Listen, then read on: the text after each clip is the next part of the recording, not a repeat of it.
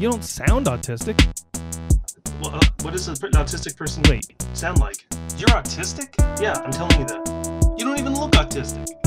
But we're talking about... Yeah, But I don't buy it.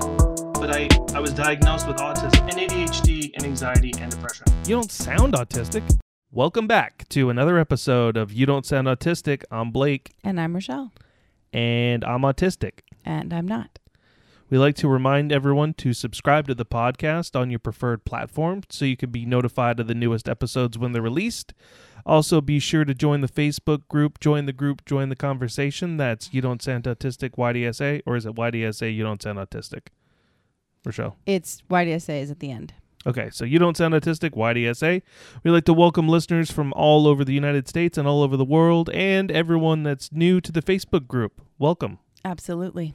And check out the website. Rochelle has created a website, youdon'tsoundautistic.com. You can check out episode show note. You sound like me. Episode show notes. It's late.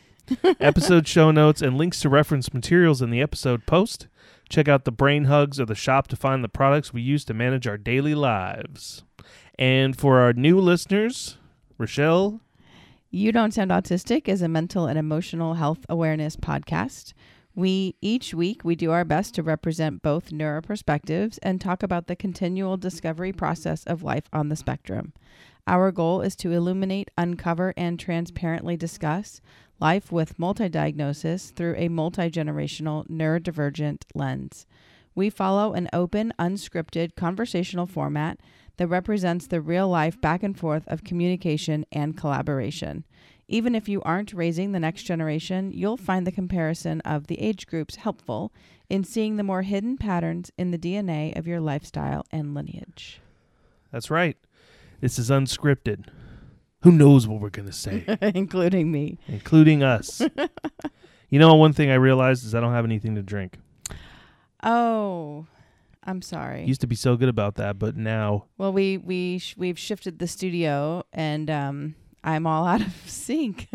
I don't have anything to drink either. Yeah, I think we're going to have to... Whose fault is that? I'm parched. I'm asleep at the wheel. I guess. I need to be quenched. Okay. Well, let me remedy that. Hold on. All right. And with the power of a little bit of editing magic, Rochelle has cultivated our beverages. It's called pause. It's okay. All right. So we got Halloween coming up. We do. So, again, what did we talk about last year? Do you remember? Well, last year we went to the pumpkin patch, right, and we were working through priming, although we didn't have those words for it back then. I think we called it like building a framework or a frame of reference. It was just overwhelming, and at least it was the color orange, which can be kind of calming. So we were just working through that, like the apple orchard and... Right. We're not doing any of that shit this year. We forgot. It got cold real fast. I think most of us are under this cold front.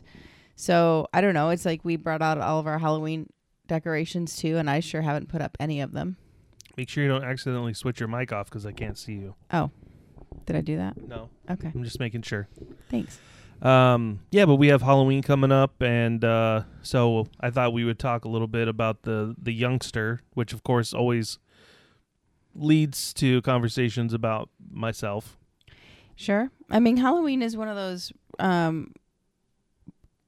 holidays where it can be so overwhelming, and yet at the same time you kind of have this thrill for it because if you get into the whole vibe of the scary and the noises and the the frightening things, like that could be something that stimulates you. I find you're either in two camps where like you can handle scary movies and it doesn't faze you and you're totally fine with it and you can see kind of the makeup behind it all and you're like, yeah, it's cool.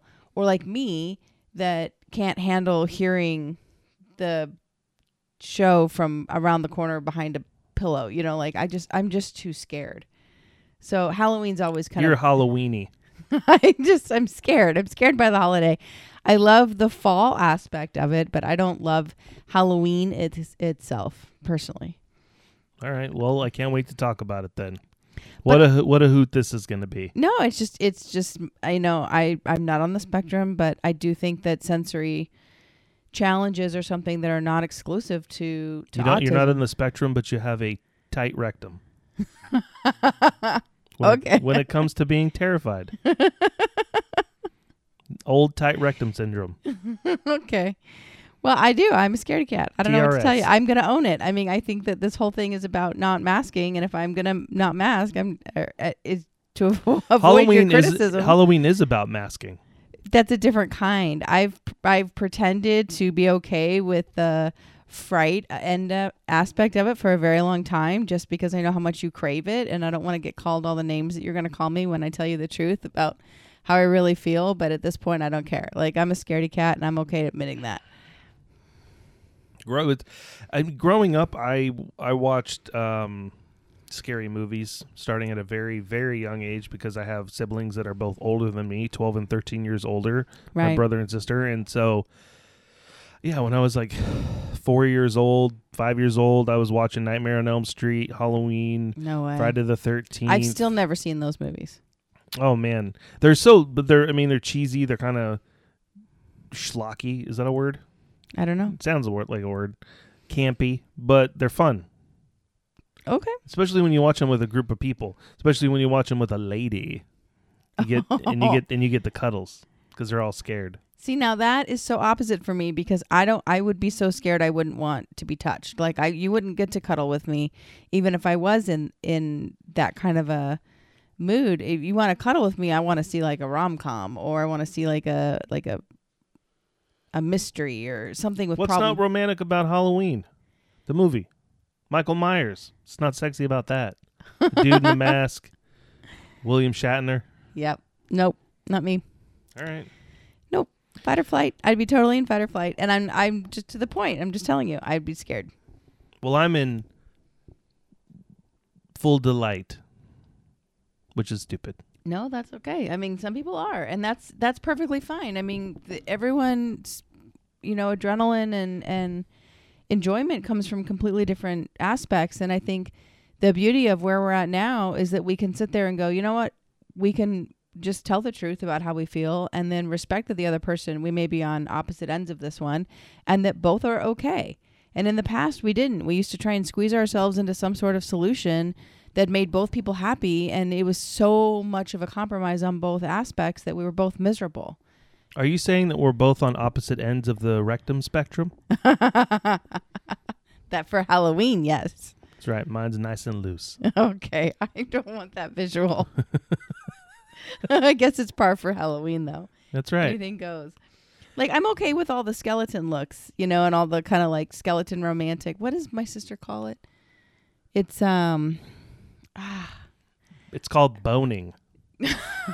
No, that's not the name of it. She calls it death romance or something. I can't remember. Like it's all out at Michael's. That's kind of like the black skulls and, the purple hearts and things. And because I'm a massage therapist, right? And I love, work with the bones and muscles and nerves. I mean, like, I like that kind of stuff, but You like skulls? I do. I especially like the ones that come apart. They're called didacting skulls, and I like putting them back together. But I don't like it when people add all the goop or all the, all the extra stuff that Man, goop's my favorite part. it's just too sensory overwhelming for me. Like, All right. that's it. I'm a puddle. I'm not gonna make it. You're a puddle? Yeah, I can't You're a do puddle it. of goop. I have no spine. Yes, no. All right. Like, I used to date someone who would work as a lighting technician down at Busch Gardens in Tampa Bay for their Halloween. I can't remember what you call it now, but their Halloween event. And he's like, "Oh, come on.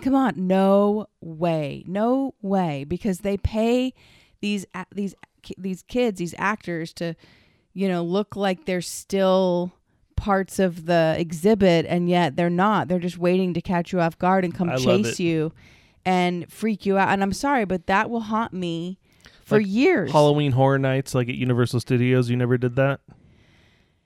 I made it through one time. I made it through after an exorbitant amount of peer pressure. I was resentful. I was miserable. I was so scared to death, and I was even more hateful because I couldn't tell anyone I was super scared. Like, it just didn't work for me. For me, it was a collaboration of all of the moments in my life that I couldn't just be myself and stand up and say, yeah, I'm not going. All right. So I love the decorations, around the house. I like, Do you remember the year where I got that big spider from like the dollar store? I hate you for that spider. Oh, yes. Man. And I Yes. scared you and your sister. We obliterated it. You never found it, right? I can go to the dollar store, but now I'm going to buy 2. No. You're the one that lost it. We didn't lose it. We wanted to take it from you, but you're the one that hid it one night. That was the best part because you kept threatening us with this spider. It was huge. And we're both deathly afraid of spiders. But you're the one that got yourself all relaxed that night and hid it. And then you never found it. And we just never told you where you hid it.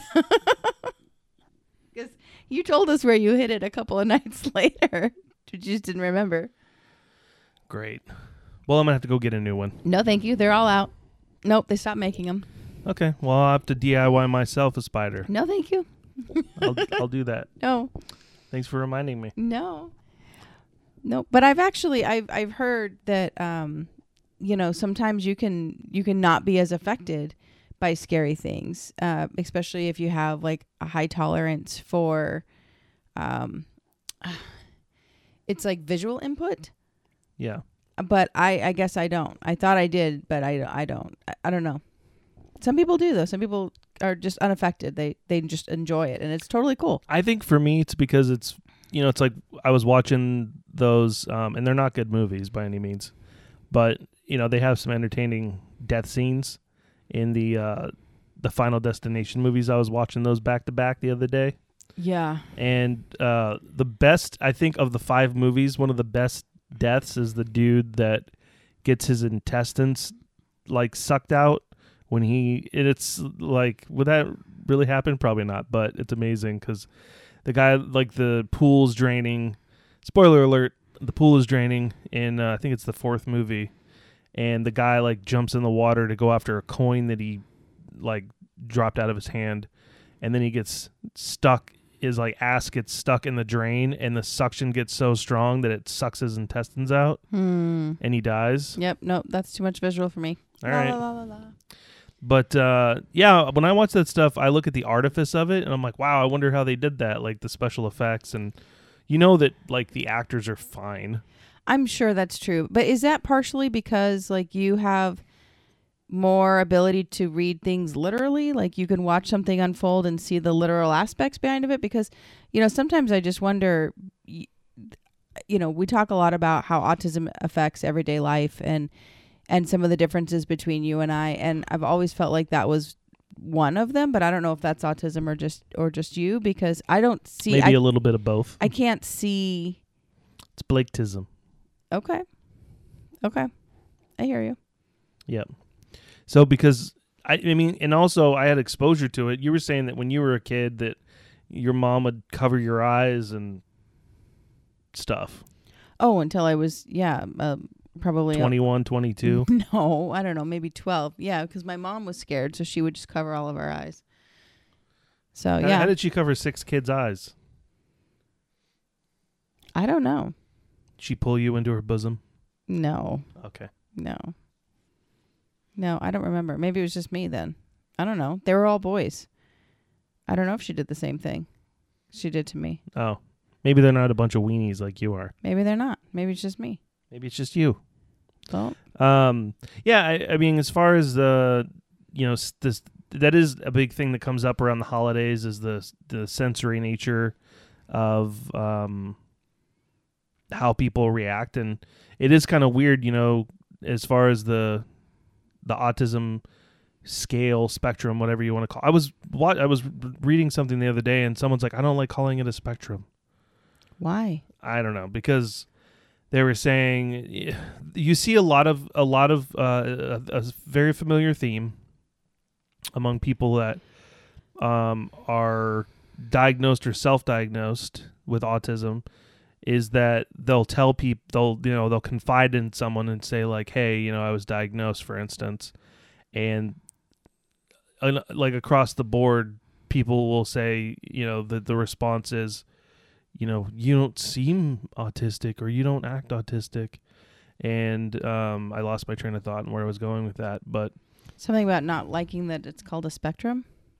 Someone said something about that. Someone said that they were talking about that, about the person, not the autistic person, but the person that they were speaking to, like confiding in them. Right. That their reaction was something about using the term like, I think everyone's on the spectrum.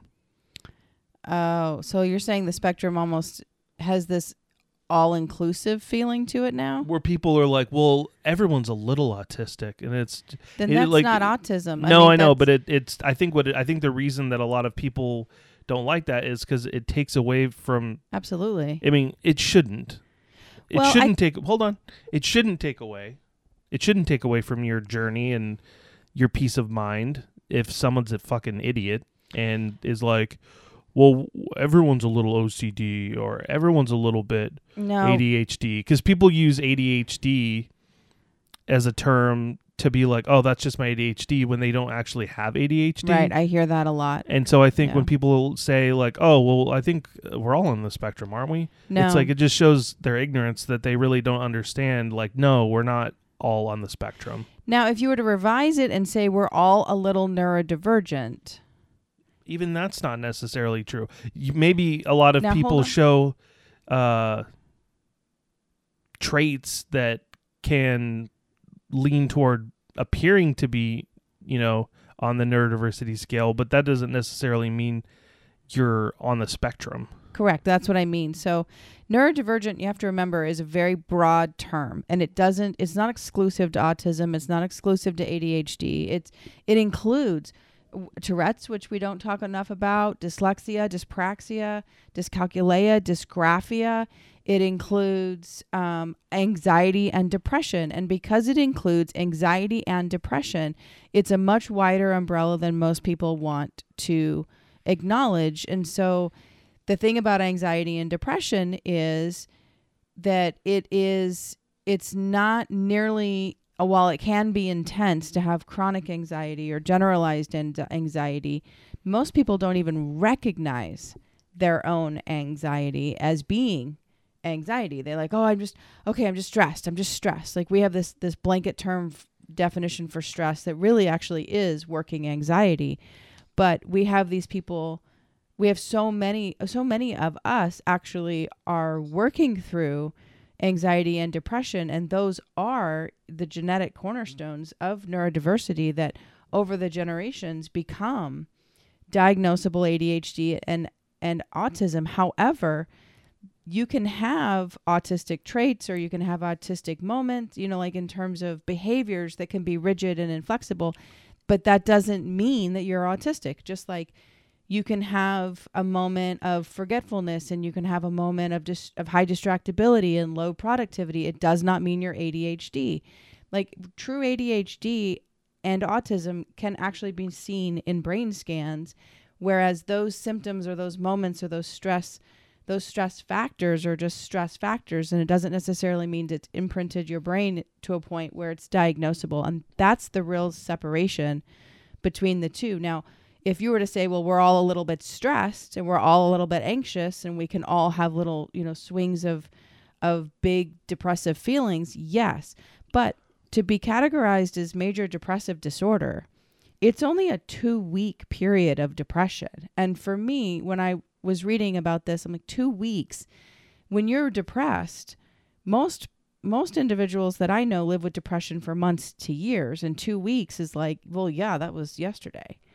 But diagnostically, it's a 2-week period to be classified as major depressive disorder. So that's nothing. That's a Tuesday for me. Exactly my point. And so I just don't think that we fully understand what it is that we're saying, and we don't understand how to listen and receive what someone is trying to express when they're like, oh my gosh, I just had this big diagnosis. It's almost like what we're really missing is the frame of reference to understand what the other person is saying. And we're just, and that response, whether it's denial or whether you're minimizing someone or whether you're trying to talk them out of it or trying to talk them into it, it's more about the other person's struggles to process the information and not, you know, if you're the one saying, hey, I just got diagnosed, it's not about whether your diagnosis is correct. It's more about the other person's ability or inability to receive it. But we don't ever look at it that way. We don't ever take responsibility for our own responses. We just push it back on the other person and go, oh, no, you're really not. No, you're not.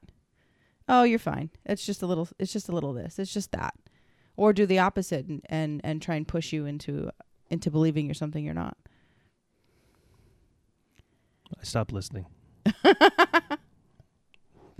I tried. I really tried. Okay, I appreciate the honesty. Yeah. You were just saying about a spectrum, Yeah. why it shouldn't be called a spectrum. And, but I think the reason why it's okay to call it a spectrum is because it's not linear. And when you actually look at all of the conditions that live under the neurodivergent umbrella and how often they overlap, you know, ADHD and dyslexia can overlap but not be autistic, and autism can overlap with, you know, anxiety and depression but not have ADHD. I mean, there's an infinite combination of how your brain developed divergently from what we consider to be typical. I think the true myth is how many people are actually neurotypical out there. I think our social norms are neurotypical. Everyone wants to be part of the cool kids club. I think our assumptions of society are neurotypical. I think we've built a world that's functions with expectations that are neurotypical, but I struggle to believe that most of the people in it are still within that frame. I think there's so much more. I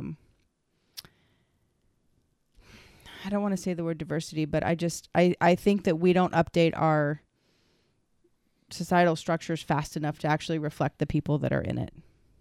I think that's a bigger problem. Because society moves quickly. Yeah, no, we don't.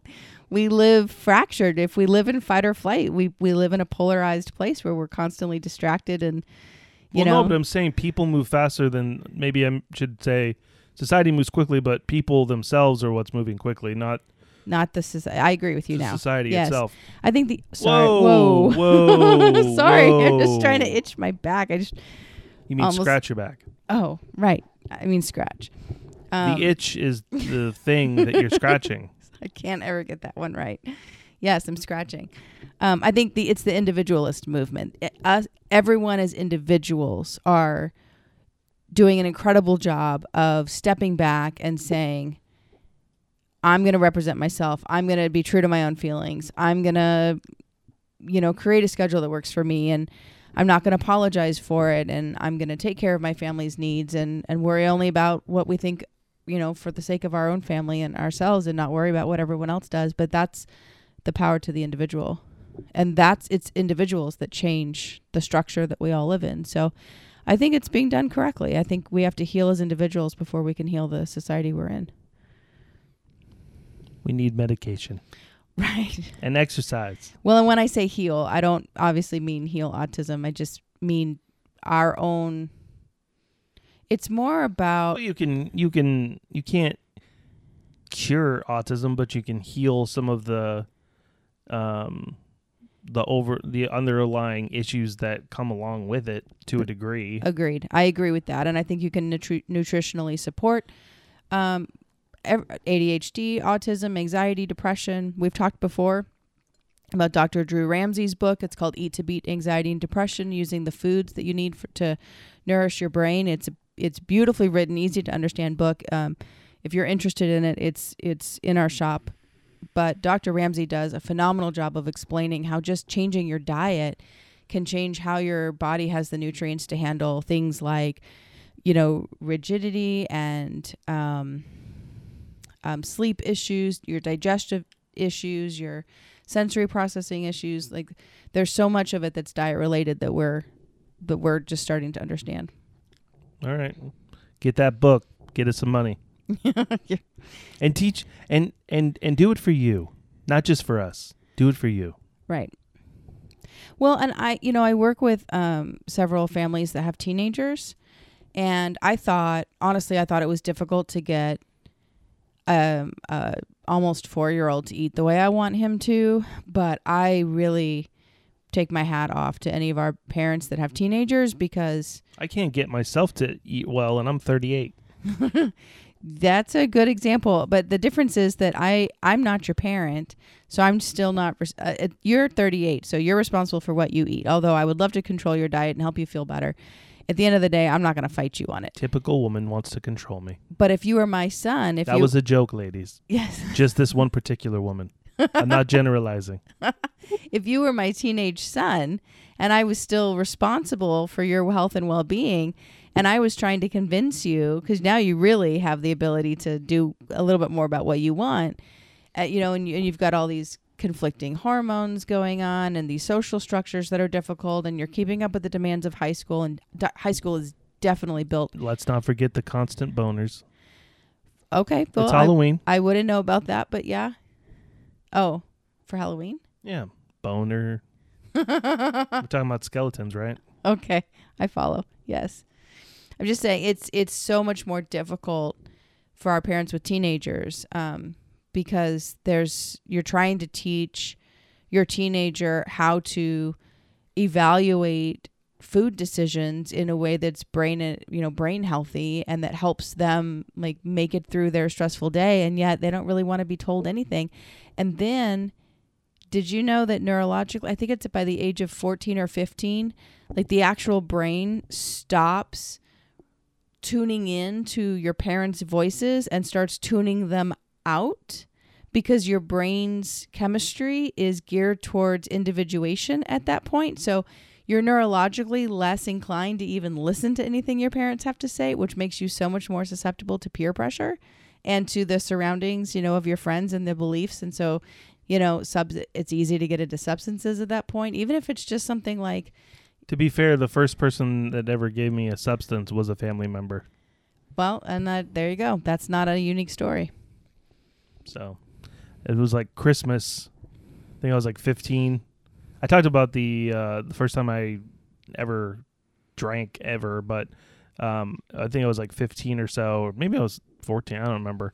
And my mom's like, "Want to do a shot?" Whoa, your mom. Okay, I don't know why I'm surprised by that. That's funny. Yeah, I think I did a shot of Jack Daniels or something. At 15. Yeah. Yep, makes sense. But I mean, things that are underrated as substances that can easily be abused are things like sugar. Carbohydrates in some ways, like if you're carb loading, I mean, all of those things actually can impact serotonin levels, which there goes your brain chemistry right there. You're eating sugar, which they've said is more addictive than, is it heroin or cocaine on the opiate receptors in the brain? It's one of the two. Like it's heavily addictive. Sugar wrecks your whole body, and it wrecks your glucose and your insulin. And we know that autistic individuals, but also neurodivergent individuals, there is a relationship with blood glucose that doesn't function as normally, or doesn't function as normal. So you're even more susceptible to the impact of sugar. I love it. That's part of the problem. More sugar, the better. That's another reason why I don't love Halloween. I wish we could just hand apples to everyone. Like, they used to do that. Maybe you should move back to the olden days. You imagine how bad trick-or-treating used to suck? Have you ever seen those pictures of like Halloween costumes from like the 20s? No. Because they were all like handmade. My mom made our... They look like shit from they look like villains from scary movies now. Oh, man. No, I didn't see that. The handmade masks and the costumes. And that was back when boys... Well, I guess some boys wear dresses now. But, like in baby pictures, like everyone wore a dress. Oh, sure. I know what you mean. Yeah. Yep. Anyways, I diverse, so. You diverse? That's not the word I meant. No, it's not. I regress? Is that the word? Nope. What's the word? Digress. Oh.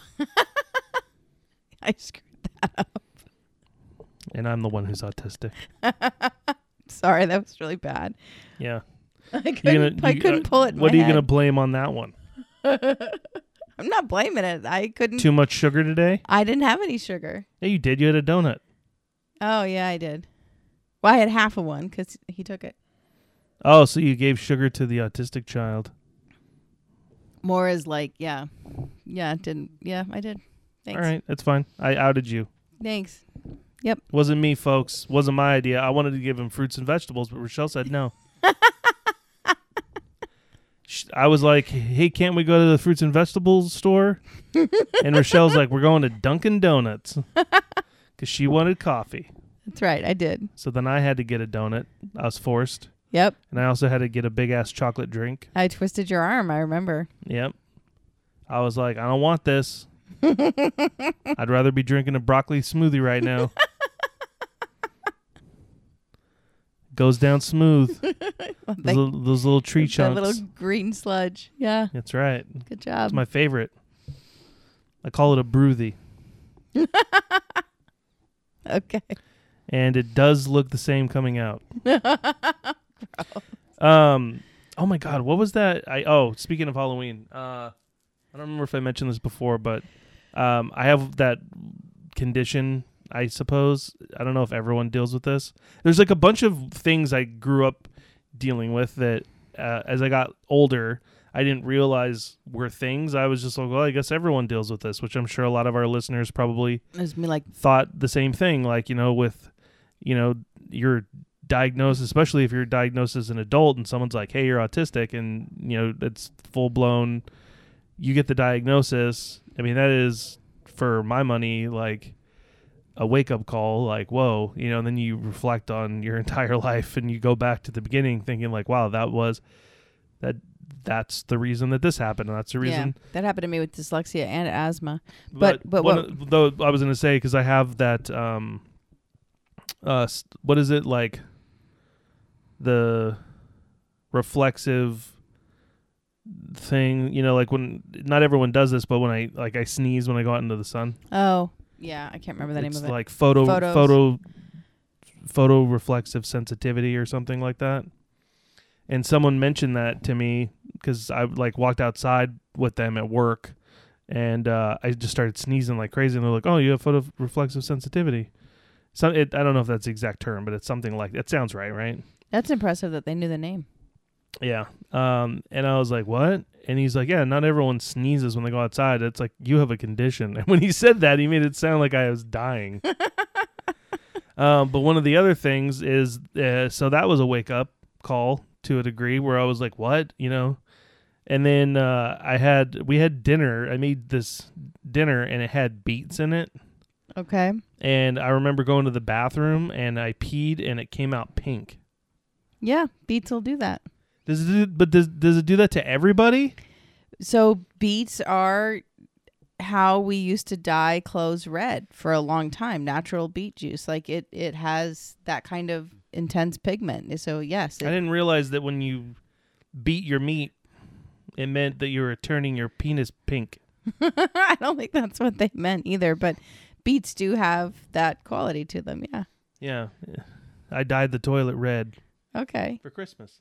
Oh, I mean, for Halloween. For Halloween. Yeah, I forgot what holiday we were talking about.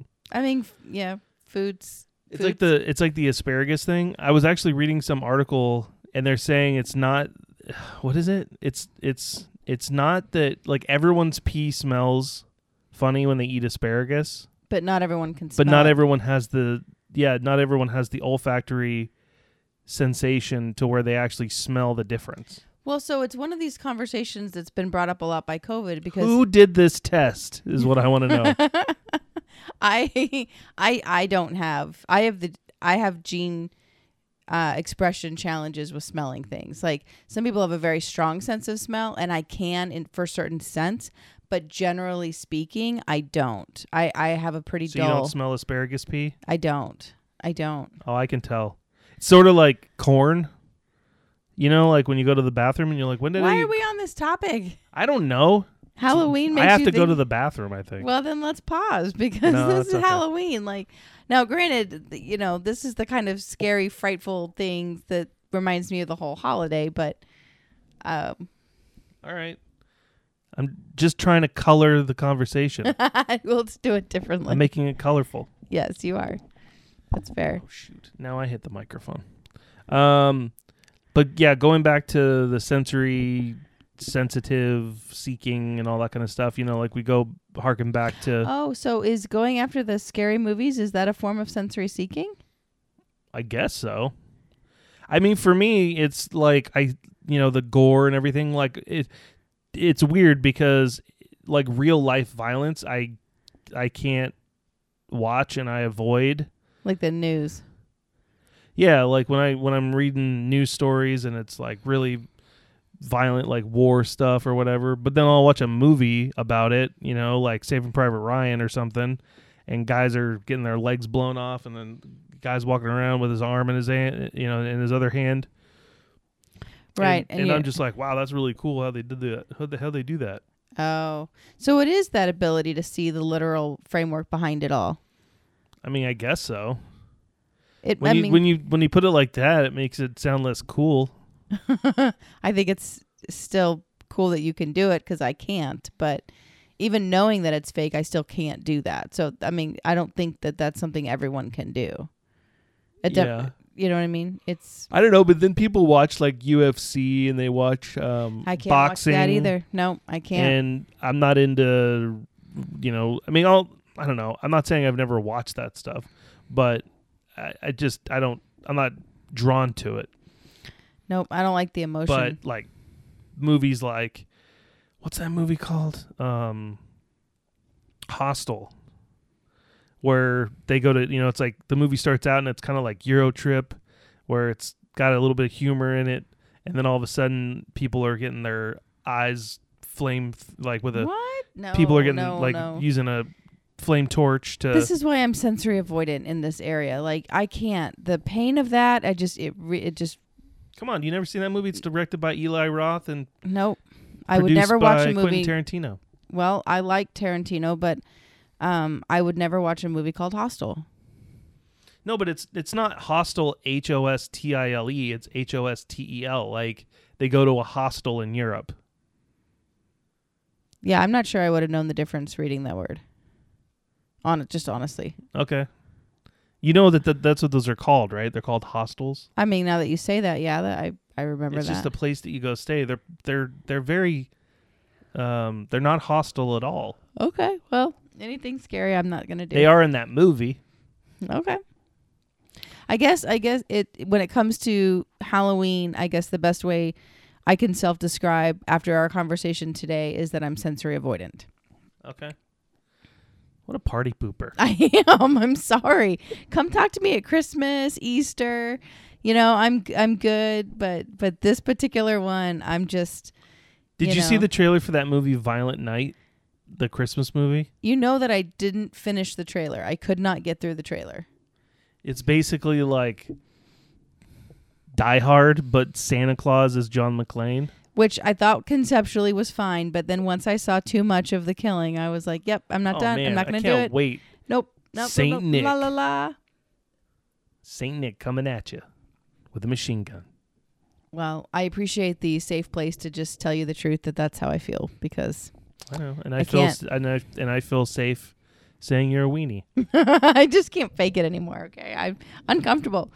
No, because seriously, when I used to tolerate certain things and try and get through them, but I think I'm just scarred for life because postpartum anxiety brought back every single moment where I was ever uncomfortable and every visual scene that I had not processed from all these movies and trying to be cool and, trying to be the cool, girlfriend or wife or whatever. And I paid dearly for it after the baby because it just everything was then something that my mind told me could happen to me. Let me put your mind at ease, Rochelle. You were never the cool girlfriend. Oh. Now when it came to that stuff, oh, you whined about it the entire time. Did I really? Yes. Oh, I'm sorry. I'm doing this for you. I don't say things like that. I say that when I do the dishes sometimes, but I don't. Did I? No, nope, I didn't. That's not me. Yes, you did. Mm-mm. Uh-huh. Mm-mm. I know how many years I tried to mask and get through it. I just tried to fake it, and then I'd just pay for it at night. I'd lay in there. Typical woman faking it. Okay. when it came to the movies. I was kidding. I'm not generalizing. Okay, good. Typical Rochelle, faking it. Well, Oh, man.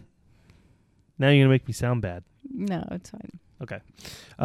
But what I really wanted to get to, now that we've gone on this 40-minute tangent, so with Halloween coming up, it's for our family, like we're trying to figure out, are we going to go, because Declan's now at an age where we could take him trick-or-treating, and we haven't really done that yet. Mm-mm. But he's got his costume all picked out. Yeah, Rochelle bought costumes for us. He's into the costume part of it. And like when we went to the zoo and it was daylight and he could quietly approach the what do you call them? Vendors? Well, there were vendors around. Yeah, the little stations, the little trick-or-treat stations. Like Yeah. he could navigate that okay, and he did fine.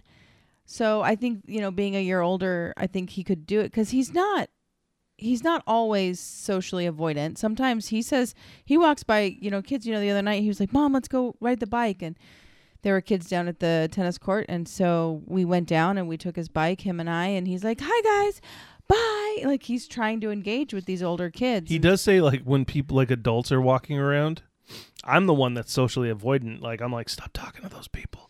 Yeah, he They're kind of walks. strangers. He'll walk right by him, but he's like, "Hi, how are you?" And he smiles, and I do that kind of thing, and so he does it, and so I don't know. That's not the same thing as like going up and trick or treating and asking for candy, and then that's an exchange. That's a ping pong. You know, ask for candy. you do. That's what trick or treat is. Yeah, but you see, first of all, I've not once. I was going to say I've trick or treated for 38 years, and that's not true. I trick or treated till I was 17, which I'm Okay. embarrassed to say. Not once did I get a trick. Oh. Only treats. Well, Why don't we just walk up and say treat? Tradition. Treat or eggs? Okay, or Then- apples. No, I'm saying eggs because we'll egg you if you don't give us a treat. Oh, so that's it's okay. Well, I mean, you make a good point. I don't know. I don't know how he would do. I think he would be fine. It's just then it comes down to where do we go at night? Like he can be kind of impulsive, and I don't know how he would be in his costume. He's been practicing wearing it, because like his head's too big for the mask. So I had to buy him a totally different mask. Because he can't, it's just there's so many little aspects to it. And then it's a Tuesday night this year. Yeah, Halloween's always going to be, it's like rarely on a Saturday. I know. So I don't know what we're going to do because I don't know that although he wants the candy, like last year we went to Chuck E. Cheese because Halloween was on a Sunday. Or Was maybe it? it was a Monday night and No, we just we- went on we- a Sunday. I think it was something We like went on that. a Sunday because they had a sensory sensitive, that's something we should mention too. Should look into that if you do have a little one that is Chuck E. Cheese age. Right. Now, it's not like you go around and get candy. It's just that No, but they have a sensory. They dim the lights a little bit. The music isn't quite as loud. there was no music, I think. No, there was music. Really? Yeah, just everything was quieter. There weren't, and we went in there. There was nobody there, and the store opened earlier, so it wasn't really open to the general public. So we got there 2 hours before they opened. Right. That's right. And the creepiest part was when Chuck E. When Chuck E. came out and was doing his little like shuffle over to us, and Declan was not having it. He was like, "Who the fuck is this guy?" Yeah, he was really terrified. So I don't know. I don't know what we're gonna do because there's so many complexities to the actual like Halloween trick or treating part of it. I don't know where. I think we should do it. I think we should go trick or treating this year. Okay. As we both yawn. What a thrilling episode this probably is to listen to. We're good. We're good. Yeah, I mean, I don't know. I just feel like when I was a kid, I loved Halloween. I loved dressing up. I liked getting the candy is cool. Like when you show up, at the end of the night and you dump your bucket out and you and your friends would all compare what candies you got. But of course that was after your parents rooted through it and got all the good candy. Not mine. My no. But I was being the oldest. I'm the one that got stuck at the house earlier on in my, childhood career to give away candy so that my mom could take the younger kids out to get candy. So I ended up just having to steal from our own candy to get any. My mom doesn't buy good candy. So yeah, Mormon candy. no, we were I didn't realize Mormons but celebrated Halloween. it has nothing to. Those two are not correlated. No, I'm serious. Did you celebrate Halloween when you were Mormon? Absolutely, yeah, it didn't make a difference. That's I thought that was like a pagan holiday, and you guys didn't no, celebrate that. No, there was no exclusion to Halloween. My mom just has very I must strong. I must be thinking of Jehovah's Witnesses. Yeah, that's not Mormon. But my mom just had very strong opinions about sugar, so it was more about the quality of the candy And fun. But, No fun allowed. she wasn't wrong. The sugar actually is has a deteriorating effect, and I have a brother who's addicted to sugar, so her motives weren't wrong. It just the one time of the year to be lax about it, but she was just ultra strict about so many things but it didn't matter. She like the mom that gives out toothbrushes and toothpaste on Halloween. If she found one that she liked, it would not be beneath her. Because she'd be the one person to do it. My mom loved being that kind of person that would think outside the box and, do the one thing no one else is doing. But it's Halloween. It's supposed to be fun. But I think it's also, we just have so many more things we have to consider. Well, one thing that I've been reading about and learning in general about preparing your kids for anything is, when it comes to Halloween, you do, especially if you have a kid that's neurodivergent, you do need to kind of prepare them. Not all kids are going to need as much preparation as others, but it's not oh my God, I just had a great idea. Okay. Preparation H. For Halloween? For Halloween. All right, kids, you ready for Preparation H? That's hilarious. Prepare your diddly holes. I doubt that's going to have the same impact. Yeah, so Preparation H. Ooh, that should be the name of the episode, you think? No, thank you. No, right. You're funny. How about the Preparation H? No, thank you. No. All right. No. But no, it's letting them wear their costumes before the holiday, getting them comfortable in that whole aspect. If they have, a lot of times they'll have events around town. So look, every town's going to be different. But like Rochelle mentioned, we went to the Boo at the zoo, and that was like during the day. It's a good way to kind of like ease them into it because it's daytime and they get to dress up and everyone's in their costumes, so they kind of get used to it.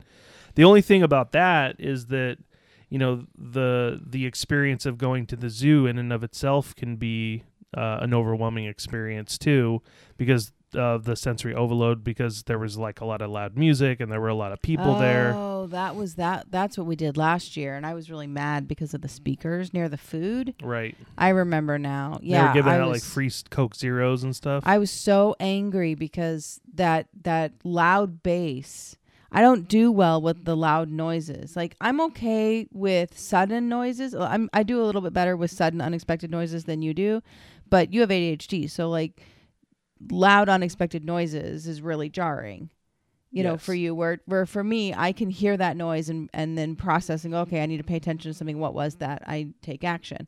But when you have that steady, big speaker, loud bass in your face, rattling the ground I'm walking on, 6 feet of speakers in a small space, I'm just downright angry. I can get furious really fast. I can't think.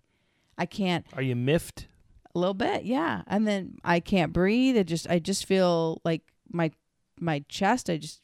I can't breathe. Can I feel your chest? No, no. You're funny. I'm trying to be helpful here. Oh, okay. Well, even in I that want to feel your heart palpitations. Yeah, even in that moment, that would not have been helpful. The only thing I could do is just escape the place. Is just move on. All right. So that was.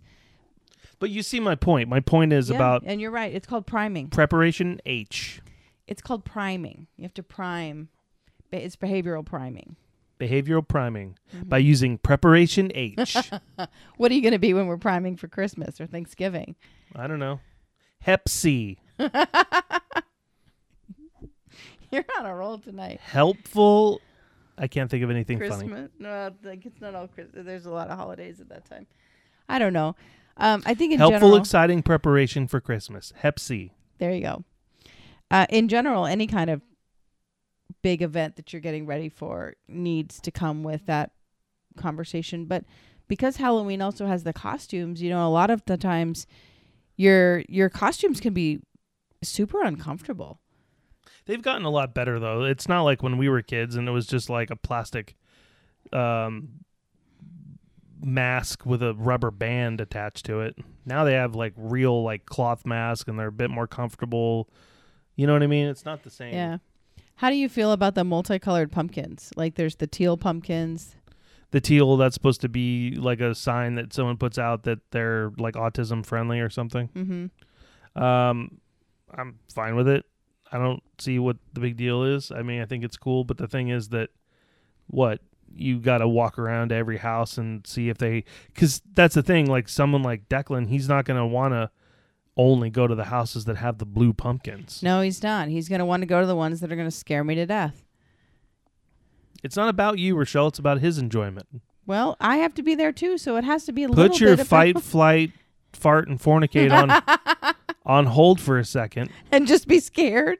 Be a little scared for How about you for just, him. Be no, brave. I'll just stand at the You sidewalk. got to be brave. I don't know that I have anything left in there. I spent it all masking. I'll just stand at the sidewalk and I'll just watch you take him. You All two right. are fearless. You can take him. I'm not. What's there to be afraid of? It's Halloween. It's not like anyone's gonna. It's unless it's like a really bad night. Generally, I had one bad experience on Halloween. When I was like 14 or 13 or 14, these guys tried to jump me and my friend.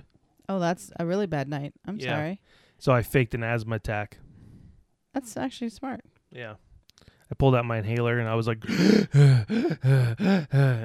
they were Then like, your mom "Oh." gave you a shot of whiskey? That was Christmas. Oh. That was What- Christmas. Get your holidays right, Rochelle. Sorry. Yeah, nobody drinks on Halloween when they're 14. It's Christmas time. Celebrating the birth of Christ with a shot. I didn't think that. Okay. Celebrate JC with a shot of JD. No? I'm so tired. I'm just laughing. Uh-oh. 'Cause I don't know what else to do. I'm not being very funny then, I guess. No, you are. I just my holiday experiences for so many years were just different. They were scripted. There was no negotiation. It was traditional, it was decided for me. And then our holidays have always been about trying to accommodate family, and you and I just get stuck in this. Last year was probably one of our best years, but we always just get stuck in this holiday battle of needs. And I feel like it starts with Halloween and it ends, with the new year. I think that's finally where it all ends. But we have so many different aspects that we have to try and juggle and compromise and, fit in to create this fabric that works for the next 2 months, that by the end you're just exhausted. And that's before you even allow family to come over or you make the journey to go to family. I mean, there's at least Halloween is one where you're not expected to travel. Every holiday from here on out has got some sort of bigger family implications. More than that, like Christmas is hard because, like I remember like my sister was buying gifts for like cousins, and then those cousins have to buy gifts for her and her family. And then, she's buying gifts for her friends, and then those friends are buying gifts for her. I'm like, oh my God, I just tell everyone like, don't get me anything. I'm just going to keep it to the people that I'm actually going to be around on the holiday, and let's not spend all of our money on crap we don't need. I agree. I like consumable things that I can use and enjoy and throw away. Lube. I just wanted to do a little throwback to last episode, make sure everyone knows I'm still paying attention. Okay. All right. It's consumable. I mean, don't drink it. Right. Unless it's flavored. Well, I was referring to things I could light on fire, like candles. Oh, I thought you meant like flammable lube. No. No. Yeah, shit. I was just about to think of something, and now, no. What's the word? Say something quick. Okay. Well, I think when I go into Halloween, because we have one more week to prepare, this is probably the week where we need to spend the most time really having the conversations with our kids and with each other, or about what our expectations are and like how we're going to piece together the holiday so that it's happy and rewarding for everybody. And it's sometimes that for some people, myself, that could mean doing as little as possible. Obviously, I'll be there to support Declan, but I'm not looking to make it a big deal. Oh, sorry. I had to look something up because I saw some TikTok the other day and we were talking about things catching on fire. Uh-huh. And I had to look it up, and I just looked it up again just to make sure that I was saying the right thing. But that, when you say that something is in something, that it usually means it's the opposite of the thing. Okay. So like insensitive? Yeah. Right. Okay. But inflammable Yeah. doesn't mean that it's not flammable. What? Yeah, did you know that? I don't think so. Yeah. So inflammable means easily caught on fire. Okay. I know this is nothing to do with the episode, but I just it popped in my head because we're talking about flames. I've probably been using that word wrong my whole life. Yeah, good. Yeah. Thanks.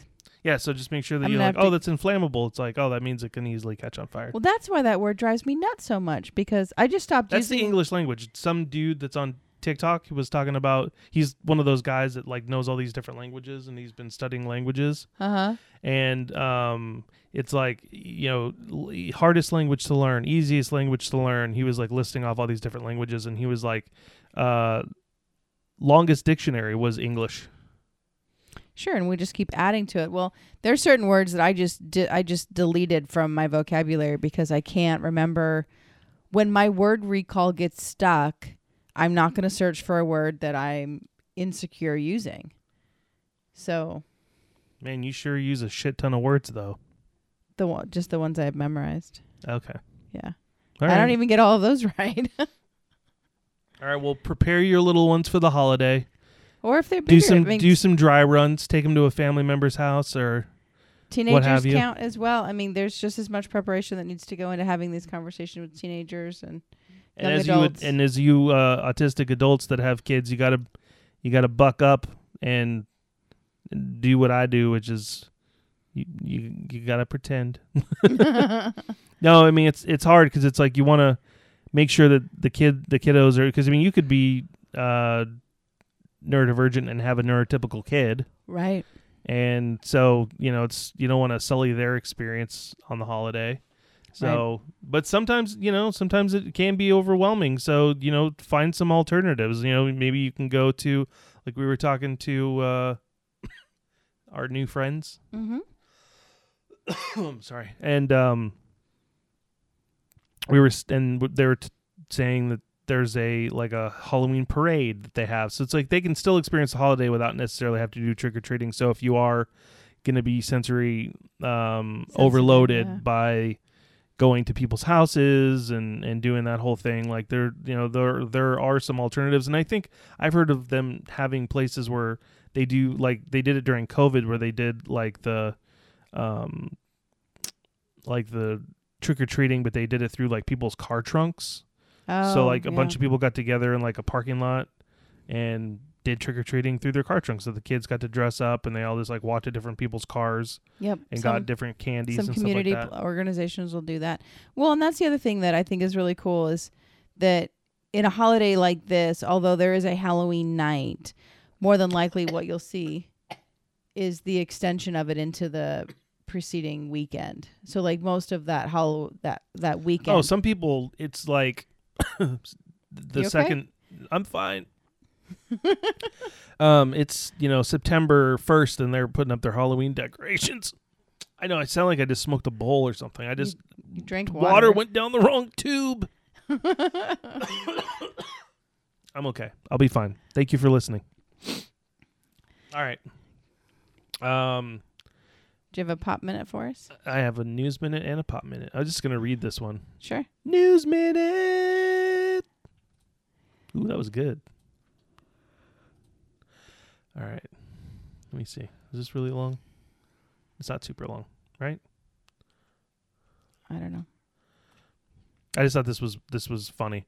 Want to know if your cat loves you? Look out for these signs. I have to stop you. So, do you know that I have Just recently about to come start. across research where they have measured the oxytocin of cats and dogs after spending time with their owners, and they can prove that cats love their owners less than dogs? Yeah, that makes sense. That's why dogs are man's best friend and cats suck. Okay. I mean, I wasn't surprised. I was surprised there was real data behind And I don't it. care if my cats hear it. Okay. Want to know if your cat loves you? Look out for these signs. This is by Emily Blackwell from the University of Bristol. Published. Okay, I'm not going to. This was from October 18th Of this year. of this month. Even the most devoted cat owners wonder at some point, perhaps waking up in a cold sweat in the middle of the night, whether their cat really loves them. Dog people like to smugly point out dogs' long history as humankind's best friend, as Rochelle just pointed out, was absolutely true. But research shows cats' reputation as a cold and aloof pet is undeserved. Because of their evolutionary ancestry, domestic cats are by their nature more independent than dogs. The wild ancestors of our cats didn't live in social groups as canines do. However, during the process of domestication, cats developed the ability to form social relationships not just with other cats, but also with people. While they may not rely upon people to feel safe as dogs do, many cats show affection toward their guardians and seem to highly value the company of their human companions, blah, blah, blah, blah, blah. Let's get to the list here. Look out for scenting. In particular, cats use scent to identify members of their social group or family by sharing a group scent profile. Basically, this means that when your cat is rubbing its head on your leg or people, that are coming into your house, it's a way for them to show that they love you. It's said that cats have scent glands on their flanks, head, and around their ears. Flanks meaning what, their asses? I have no idea. And often rub their heads against people and objects that are familiar and comforting. Okay. Does your cat rub its head or side against your legs? The soft sensation you feel against your calves is actually your cat identifying you as a friend and is a huge compliment. Watch how they greet you. One of the most obvious signs that your beloved pet is fond of you is the way that your cat greets you. When cats greet members of their social groups, they show signals to indicate friendship and a desire to move closer. Cats also show these signals to humans. A tail held up in the upright flagpole position shows a friendly intention, the feline equivalent of a wave, even though I feel like many times my cat is giving me the finger, indicating familiarity, trust, and affection. Okay. Some cats also use an upright question mark shaped tail to greet someone they like or to motion that they want to play. Cats sometimes intertwine their tails as a sign of friendship, and the human equivalent of this is to wrap their tail around your calf. And then there's a bunch of other crap on here. Look for blinks. Okay. Your cat might also be secretly signaling their affection by the way they look at you. When cats encounter strange humans or other cats they don't know, they usually greet them with an unblinking stare. But they are more likely to slowly blink at cats they have a good relationship with. This can be a sign of trust, contentment, and affection, similar to a human smile. So if your cat's blinking at you... See, I feel like the cat stares at me. The cats will stare at me all the time, and I just don't see them blinking. But maybe they are blinking, and I didn't realize that they were just cats smiling at me. A little pussy smile. They get up close. Cats are very protective of their personal space and don't like unwelcome guests to invade it. If a cat allows you to get close to them, that suggests a close bond, particularly where the contact is frequent or long-lasting. Yeah, Chloe likes to sleep in my back. I guess I could finish the rest of this. Curling up in your lap for a nap is a sign of deep trust. Grooming only happens between cats with a warm relationship, so licking your hand or face can be a show of endearment, even though those barbed tongues may not feel all that gentle. True. So I thought that was kind of funny. That's cool. They don't mention the fact that cats will do all these things and then also scratch the shit out of you. Yep. Swat you, bite you, nip at you. Yep. Little fuckers. Yeah. I love cats. All right. Pop Minute. This is a little old because we're behind a week, but Angela Lansbury passed away last week at the age of 96, just a few days shy of her 97th birthday, which would have been on October 16th. Probably most famous for her role as Jessica Fletcher in Murder, She Wrote. The show ran for 12 seasons with a total of 264 episodes and 4 made-for-TV movies. I didn't know that. There's Murder, She Wrote movies? I guess so. I forgot sometimes that TV shows used to have so many more episodes each season. Now it's like 9 to 10. Yeah. Back no, in the... Go ahead. No, this is the first series I ever grew up on was Jessica Fletcher and Murder, She Wrote. All right. Sounds like a good Mormon show. Back in the day, you got a lot more show. If you grew up in the 80s and 90s, you probably recognize her as the voice of Mrs. Potts in the 1991 Disney animated feature film Beauty and the Beast. Yep. Not to be confused with the 1992 release of Booty and the Beast. I did not know that existed. Yeah. I'm assuming it does. Another death was in the news last week. Robbie Coltrane, a.k.a. Hagrid from the Harry Potter films, died at the age of 72. Appearing in the HBO Max special Harry Potter 20th Anniversary Return to Hogwarts, Coltrane recalled his time in the films and Hagrid's impact. Everybody in the world would like a really big, huge, strong man on their side. Simple as that. That's the attraction of Superman in these things, he said. Hagrid was always obviously the good guy, wasn't he? He was. I think it's kind of funny, though, when you read that, it does sound kind of weird. Everybody in the world would like a really big, huge, strong, good man on their side. But he was, I mean, he did play that kind of iconic character. I mean, that's just sad. I didn't realize that we lost him too. Yep. Yeah, that's okay. Sorry to bum everyone out. Let's talk about something fun. Okay. Lube. No. Okay. No. All right. Well, be safe out there this Halloween. Go trick-or-treating with your kids. Get dressed up. Have some drinks. Just have fun. Just don't drive. Have fun in any way that is Halloween responsibly. It is fun for your family. Yep. Customize it to meet your family's needs and no apologies needed. Everything.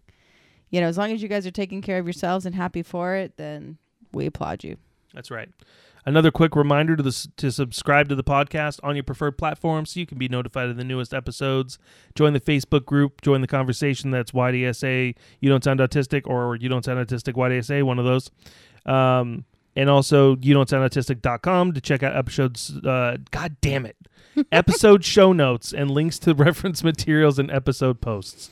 Except I'm super behind, so just don't hold it against me. No, but if you do hear anything in some episodes, you can go check them out, and a lot of times we will have things that I we have reference. A bunch up there, and if I haven't put something up because I'm burning the candle at both ends right now, and I'm behind, if there is a reference from a specific episode that you don't have access to on the website, just shoot me an email through the website. I'll figure it out and send it right back to you. I don't want you to have to wait on me, but I am behind. Like, I need an assistant. Okay. Who wants to apply for that position? I don't know. It's unpaid. It's paid in gratitude. That's not true. It could be an unpaid intern. It's very highly paid in gratitude. Right. Yes. Which is worth nothing. Oh, it's healing. It's worth a lot. It's worth so much. Hey, you know what? Can't use it to pay your rent. Can't use it to pay your rent. But it is great. You know, we do hear from our listeners, and we appreciate you guys and gals. You can't. It's so weird. Like, the language of the world has changed so much. Like, you can't say guys as an all-encompassing thing anymore. We just appreciate hearing from anyone and everyone that reaches out to us on the show through any one of the platforms. Like, your messages mean everything to us, and it's what keeps us. It's what keeps this train moving. It is. The Hogwarts Express. The YDSA Express. The YDSA Express. Yes. All right. So this is episode 57. Holy cow. Holy moly. Happy Halloween. Happy Halloween. Happy early Halloween, depending on when you're listening to this, or happy whatever holiday it is that you're listening to this episode on. That's right. Could be Flag Day. I don't know. Happy Tuesday. That's right. All right. I'm Blake. I'm Rochelle. And we'll be back. Cue the music.